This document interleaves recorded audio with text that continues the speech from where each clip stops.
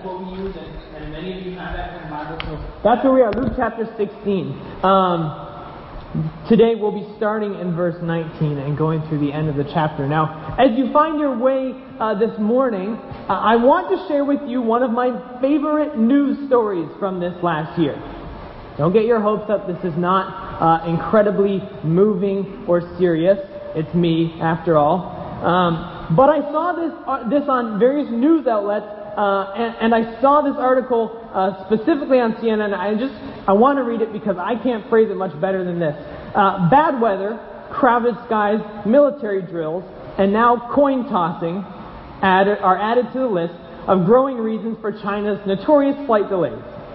Police took away an 80-year-old woman Tuesday after fellow passengers reported that she was throwing coins at the plane during boarding of China Southern Airlines flight on the tarmac of Shanghai's Pudong International Airport. The passenger, surnamed Qiu, who has no prior criminal record or mental health issues, claims she tossed coins as a prayer for a safe flight, Shanghai police said in a statement. It added that officers found 9 coins at the scene. I imagine this was very substantial evidence, including one that fell into the engine of the Airbus A320 aircraft with others scattered nearby. The airline had to clear all 150 passengers aboard for the full flight, originally scheduled to depart at 12:40 p.m. To ensure flight safety, China Southern's aircraft maintenance staff conducted a thorough investigation of the engine, which concluded at 4:53 p.m. and cleared the aircraft for takeoff. The flight eventually took off at 6:16 p.m. and arrived at its destination more than 5 hours late. A police photo, it was there in the article, shows the value of the coins adds up to 1.71, about 25 U.S. cents. But the local media estimated the cost of the engine inspection and flight delay could run easily into thousands of dollars. Police said the case will be investigated further. Can you imagine this? I'm imagining being on the plane. We all know about my fear of flying. I'm sitting there in the window seat, and all of a sudden this lady, this is a small airport, so it's where you just walk across the tarmac and go up the stairs. And this lady goes out of line very slowly. She's 80 years old. I imagine she has a cane. Just make it more fun in your mind.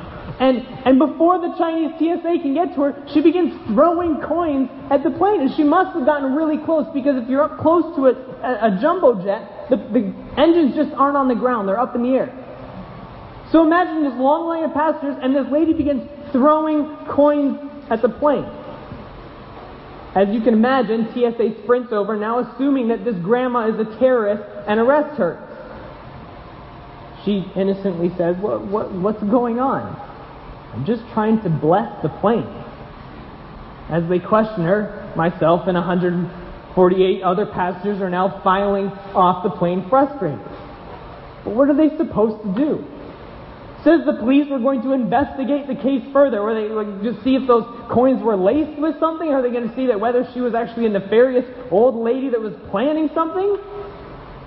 Do you think she was actually going to be a terrorist? There's no way.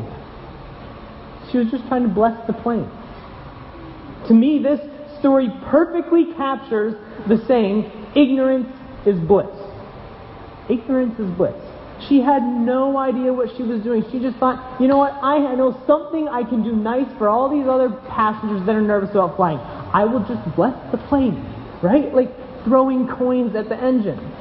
She was completely ignorant. She had no idea what she was doing, right up until the moment that TSA grabbed her. She didn't know. Ignorance is bliss. Now, as ridiculous as this story is and entertaining, I think we sometimes try to be like this lady. We are sometimes very careful to remain ignorant. We stay ignorant so we can stay blissful. We don't try to know, because then we would have to care, be aware, and deal with the consequences of that. Right? Think of what's happening in our nation. If I don't turn on the news, if I don't click those posts, if I don't become aware of what is happening all across our country, and primarily in Charlottesville, I don't have to care. My life will continue to be bliss. if I remain ignorant to the continued segregation and discrimination that happens throughout our city, Chicago, I'll be able to drive blissfully to work, not noticing the underserved neighborhoods that we're driving through. If I post-church go downstairs and keep my conversations light and at surface level, I won't have to get deep into someone else's life and care for them. Ignorance is bliss. But the reality is, ignorance is not bliss. Ignorance is a choice. We are not clueless. The world around us feeds us too much information for us to truly be ignorant. And so we choose to be ignorant. And the problem comes then when our chosen ignorance meets God's Word, the Bible. Because in the Bible, ignorance is not bliss. If you're here this morning and you believe that this book is the Word of God, then we don't get a pass as we try to claim ignorance. We suffer the consequences of that choice. And so today, as we continue this series on the parables, we're going to see Jesus tell a story that illustrates the consequence of choosing ignorance. And Jesus is going to use a topic that all ages, people of all cultures, people of all time periods have chosen ignorance. Money. Now I know you may be thinking, hold up, I'm pretty sure Pastor Carey had an application point about money last week. This is not fair. I can only handle about once a quarter of us talking about money in church. I'm just the messenger. God's Word was started. I did not make it. You'll have to take it up with God in the Bible. Because when we look at this parable before us, Jesus brings this topic up too clearly for us not to address it this morning. So now that we all know, and I want us to all know what is coming for the rest of the time, we are going to examine the parable of a man who chose ignorance. And from that, we are going to learn, first, how to be rich in this life, and second, how to be rich in eternity. So look at Luke chapter 16, verse 19, because right there it throws us into the parable. And as a bit of background, the topic of money is coming up because if you look back to verse 14 in chapter 16, it says that the Pharisees were lovers of money.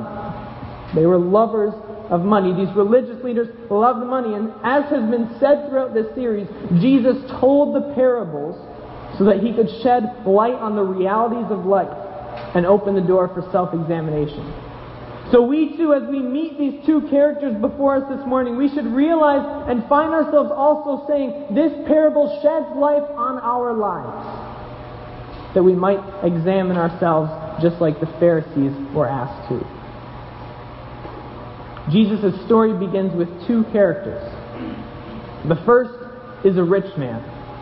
Even from seeing him, we know he is rich. He is dressed in purple, a sign of luxury, as this was the most expensive cloth to produce and to own. Were this a remake into modern day, we know that he would be wearing the best, the perfectly tailored Versace suit, tailored to make his body look perfect. His shoes are shiny and new, no sign of a scuff. Chances are he was only going to wear them 2 or 3 times before getting rid of them. When speaking about the man wearing fine linen, Jesus is painting the picture for us that this man is so rich that even his underwear is name brand. His underwear costs more than probably all of our outfits today combined.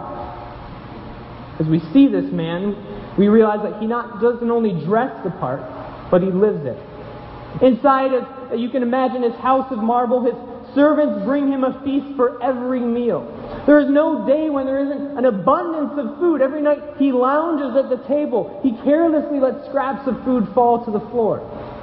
I imagine his royally bred house dogs can taste the difference between the really good caviar and the just okay caviar. This man is rolling. Each day I imagine he gets into his Rolls Royce. His driver drives him down his long driveway as his gatekeeper lets him out of the mansion. And we can imagine that every day, as he left through the gate, he discreetly glanced to his right to see if he was still there. The poor beggar that was sitting outside the gate and had been for years. And as Jesus introduces the second character, he gives us a detail that is unique to this parable. He gives a name, Lazarus. Usually in the parables, Jesus does not give names so that we can identify with the characters as types of people. But here, Jesus gives a name. Lazarus. Were we, the Pharisees, listening to Jesus tell this story for the first time, the first purpose in this given name would have been immediately clear. His name translated means God helps. It signifies one who cannot help themselves and instead is dependent upon God. His helplessness probably began as he was a cripple. He was unable to move on his own. He at some point was placed by some caring person at this gate to beg, hoping that in his inability to work and move that he could receive enough to survive. He knew, this man, Lazarus, knew that the servants of this rich man might even be able to give him those scraps that were left over from even the dogs. Over time, as he sat outside the rich man's gate, it became his home. We imagine were it today a piece of cardboard or a blanket underneath him, so old and dusty it matches the ground below it. He has one blanket that awaits his sleep at night. One bowl sits in front of him, hoping that he can maybe get some of those scraps. Unable to move, Lazarus himself has not bathed in a year. The stench attracts bugs whose bites leave welts on his exposed arms and legs. Some go away while others he itches until they become open, infected sores. Stray dogs drawn in by the stench would come and sniff him. Unable to shoo them away, unable to move, they would lick his open sores with their coarse, dry tongues, perpetuating their infection and the smell that went along with it. The divide between these two men is clear. Jesus has spared no detail in displaying the contrast between the rich man's extravagant life and the poor man. But Jesus now declares that both men died, revealing that the lesson to be learned here in this parable comes not in their lives, but in their deaths. Lazarus, verse 22 says, is carried up to Abraham's side by the angels, while the rich man dies and is buried, and he finds himself in Hades. The care that Lazarus receives from the angels foreshadows the change that is about to take place. Now, as we open into the second scene, it would be tempting for us to try to read into every word in detail that is there. It is often the temptation of Bible scholars to try to take these verses and dissect and paint a picture of what we are going to experience after death. But we're not going to do that today. Primarily because that is not Jesus' point here. The language that he uses is very purposeful. But it is purposeful to build a clear picture for his chosen Jewish audience at that time so he can get them to see what he wants them to see. And what he wants them to see is what we also need to see this morning. Lazarus, a poor man alone, ridden with sores, licked by wild stray dogs, and begging for the scraps under the table, is now united with Abraham. The very pinnacle of righteousness, the patriarch of the Christian faith, when Jesus mentions that this man Lazarus is now with Abraham, it is so clear to the Jewish leaders. He is with the guy that you would want to meet in heaven. From the lowest of lows to being united with Abraham. But while his reversal is shocking, on the other side the change is even greater. The rich man is almost unrecognizable. His wealth is gone. No suit, no fancy underwear. He's got nothing for himself now. There's nothing about him that would make him stand out. All that he had in life serves no purpose now in death. It is a solemn image that we do well not to miss. All that we have in this life, all that brings us our temporary satisfaction, temporary pleasure, temporary status, has no weight when it comes to eternity. None of what we own now is currency that will bring us wealth in death. And so we see the rich man instead sitting, searching desperately for an end to his torment. His tongue is dry, longing for something to quench his thirst. In his desperation, Jesus says, he looks up and sees Abraham far off with Lazarus by his side. Father Abraham, he cries out, have mercy on me. And send Lazarus to dip the end of his finger in water and cool my tongue, for I am in anguish in this flame.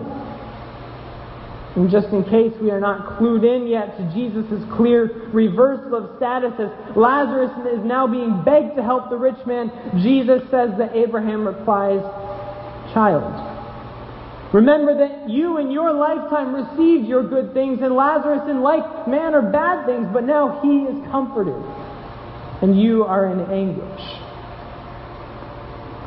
What we can't miss here is what is temporary and what is permanent. Abraham says that in life the rich man received good and Lazarus bad, and both were temporal, both were only for a time. But now, Abraham says, Lazarus is comforted, and you are in anguish, you are in torment. These are their fixed existences. Lazarus is now in death, being permanently comforted, while the rich man is permanently in torment. This is so important because it speaks to the urgency with which we are called to be stewards of what we have now. Because in light of our permanent status after death, we only have a small amount of time. Life prior to death is the only time we have to use what God has given us. And it is here that we return to ignorance. Because we see in this conversation that the rich man cries out, "Send Lazarus. Send Lazarus." He knew who he was. He knew every day that he went out his gate that Lazarus was sitting there. The first purpose in Jesus using Lazarus' name was to foreshadow its meaning. But the second more potently illustrates that the rich man was not ignorant, but he instead chose to be. Every day he saw Lazarus, he knew that he could have made a difference in his life. Even the scraps from his table that instead were going to his overfed dogs could have changed this man's life. He saw the need, and he knew he possessed the wealth to make a difference, and he chose to ignore it. And it's through this negative example that we see how to be rich in this life.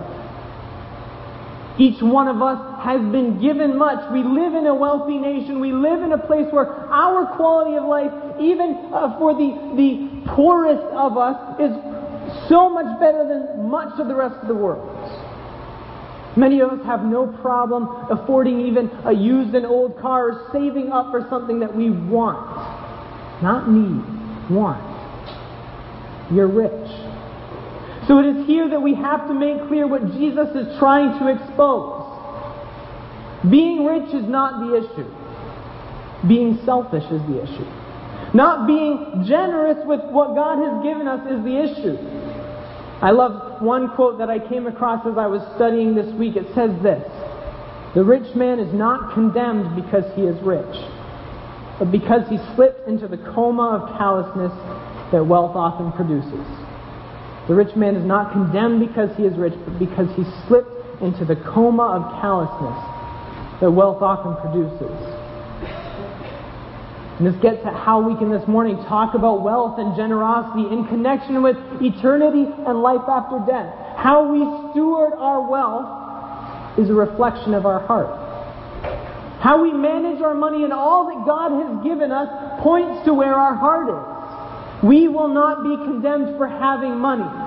We will not be condemned for having a nice car, but we will be condemned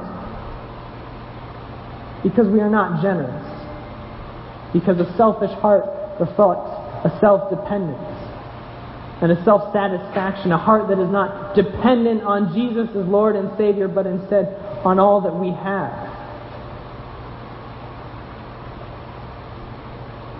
Likewise, we are not declared righteous and granted eternal life due to our generosity, but because of our declaration as Jesus as Lord and Savior, which moves our hearts to generosity.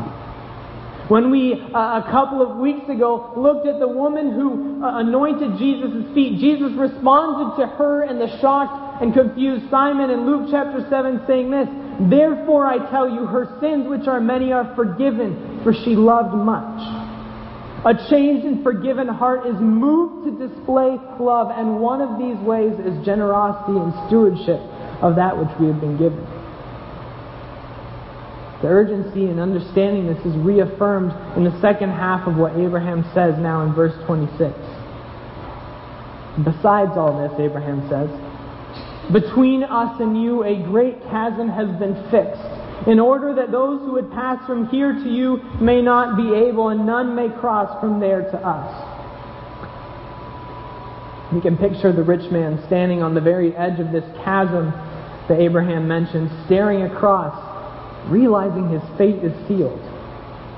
It's unlikely that this is going to be the physical reality that meets us when we are in heaven and hell, but it serves to point out that after death, there is no adjustment of status.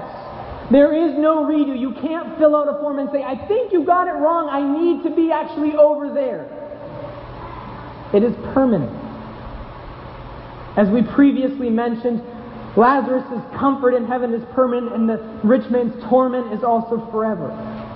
There's an urgency for us to learn how to be rich in this life, because when it is over, it will be too late. This is the truth that the rich man gives himself over to in verse 27. We can imagine he pauses. And then he looks up and makes another request.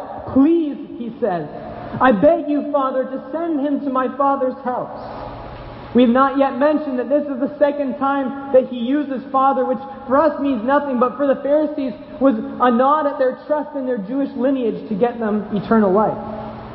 Abraham's gentle but firm refusal is Jesus subtly saying, it's not going to work. Just because you are a Jewish leader, that doesn't mean anything. Please, the rich man says, I have 5 brothers. Send him so that he may warn them lest they come into this place of torment. The rich man knows his life is lost, but he might be able to save his siblings. Abraham calmly counters, Jesus says, by replying, they have Moses and the prophets. Let them hear them. In other words, they have the Old Testament, the story of God and His people and redemption. Let them hear that. But not satisfied, the rich man again says, no, please, Father Abraham, if someone goes to them from the dead, they will repent. In the rich man's mind, if these siblings just get visited by another worldly presence, surely they will be saved and believe. Different scholars suggest that the man is saying, asking that God make a way for Lazarus to visit his siblings in a dream or a vision. And this makes it that much more impactful as Jesus finishes the story saying that Abraham replies, if they do not hear from Moses and the prophets, neither will they be convinced if someone should rise from the dead. In other words, I will see your vision or dream and I'll raise you a dead guy. God could send someone back from the dead to live an entire life and spend it saying, I'm here from the dead. Believe, listen. But it wouldn't make a difference. Because Jesus is saying, if you don't get it from the Word of God, you will not get it at all. One commentator pointed out that the rich man suffers from the same thing that so many who observed Jesus at that time did. They wanted a sign to convince them, but they refused to hear His ultimate message of salvation, the revelation of Jesus Himself.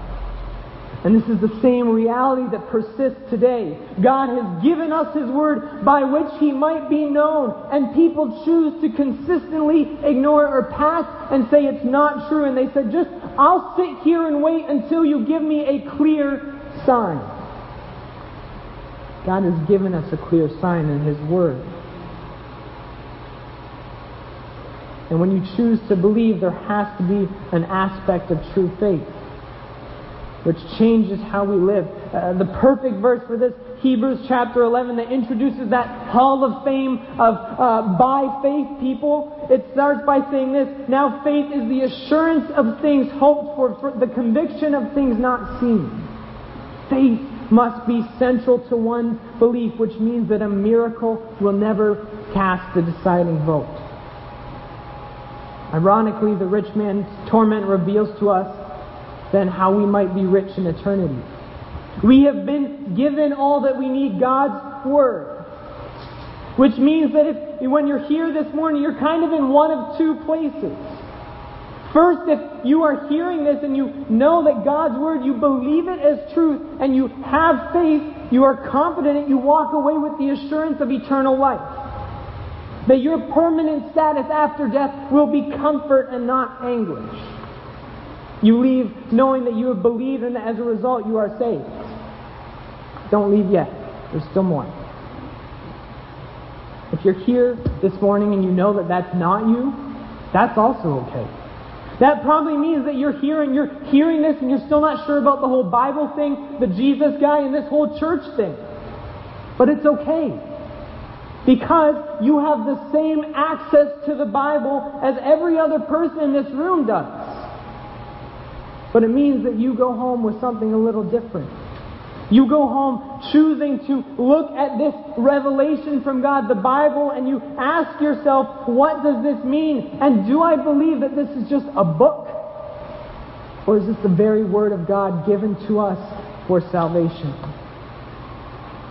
Most of the people here have done the same thing. They examine God's Word on their own, or somebody walked them through God's Word. For many of us here this morning, that's where we are. And so, like I said, we have a task before us. But it's a task that we hopefully face with joy. Our believing hearts that long for the permanent comfort of eternity should also be better longing for now to know our Savior better. And we can only do that through the continued seeking out of His given revelation. It would be sad if we left from here and found ourselves one-upped by someone who wasn't even sure if they believed this Word. If our weekly time spent looking at this Bible and discovering the truth that it has was one-upped by someone who thinks it's maybe just a good book to be read. We know it to be the very Word of God and the source of how God would have us to live. And so my first challenge to us as we leave from here is that we would realize that to be rich in eternity, we have to continue a pursued life as we read God's Word. Our Awana people should know that 2 Timothy 3:16-17 says that all Scripture is God-breathed, given out by God for us for teaching, reproof, correction, and training in righteousness. Why? So that the man and woman of God may be complete and equipped for every good work. It's given to us to continue to seek this out. Clear sign that we know Jesus is Lord is how we continue to cultivate a faithful life in this temporary time that we have been given. Which brings us back finally to how to be rich in this life. Just as the rich man's ignorant selfishness was a clear sign that he was moving towards eternal torment, and how our generosity is a clear sign that we are moving towards being rich in eternity. How we steward our money and all that God has given us should be a clear sign of where our hearts are. This is not a lesson today on how to get rich. I'm sorry if you were waiting for 30 minutes for that punchline. But this is a lesson in how to function as individuals who have been blessed with much. Many of us here have been given by God more than we need, and we have the luxury of choosing what we do with our excess. And this is where our choices need to reflect our eternal standing. In a very practical way, I believe that this means choosing to expose ourselves to the needs of those around us. Rather than driving by the gate every day ignorant to the man sitting next to it, we give and we invest in that person's life so that they can pursue change. We seek out opportunities to be generous with what God has given us so that we might bless others. Now, I, like all of us, know the reality of living in Chicago. I went to Moody Bible Institute and participated in and then watched the cycle that happens every single fall. You know the freshmen in two ways. One, they're wearing their ID a mile away from campus so that everyone knows their name. And two, they're not yet callous towards the homeless that are on the street as they walk by. They're still caring for those that they see in the street. They have not yet realized the hopelessness and the bitterness that plagues each one of our hearts as we live in this city and feel like we don't know what to do. Now, I don't have an answer. It's easy to think that people are going to take advantage. But that should not stop us from being generous and using what we have been given to help others. And so I think the only answer for us is that we go out from here and we pray something like this. God, your word makes it clear that I am to be a good steward of what you have given me. I'm committed to being generous with all that I have, but I don't know how to do it. Show me how you want me to be generous. And as we go out praying something like this, we then walk around choosing not to be ignorant. Choosing to see the needs that are around us and then continually asking, God, show me where the open doors are and show me where they're closed. Give me opportunities to be generous with what you had given me. And as we see those open doors, we go through them and we are generous with all that we have. I pray that as we go out from here today that we might seek God's word and that it would move us towards a greater generosity. Let's pray. Father, we admit that oftentimes our tendency is to choose ignorance. That we don't want to be exposed to the needs around us, and especially when it comes to being generous. But Father, I pray that you would change our minds and that we would begin to pray, asking that you would move our hearts to be generous and that we might be able to use what you have given us to bless others. That we would learn how to be rich in this life, Lord. In your name I pray. Amen.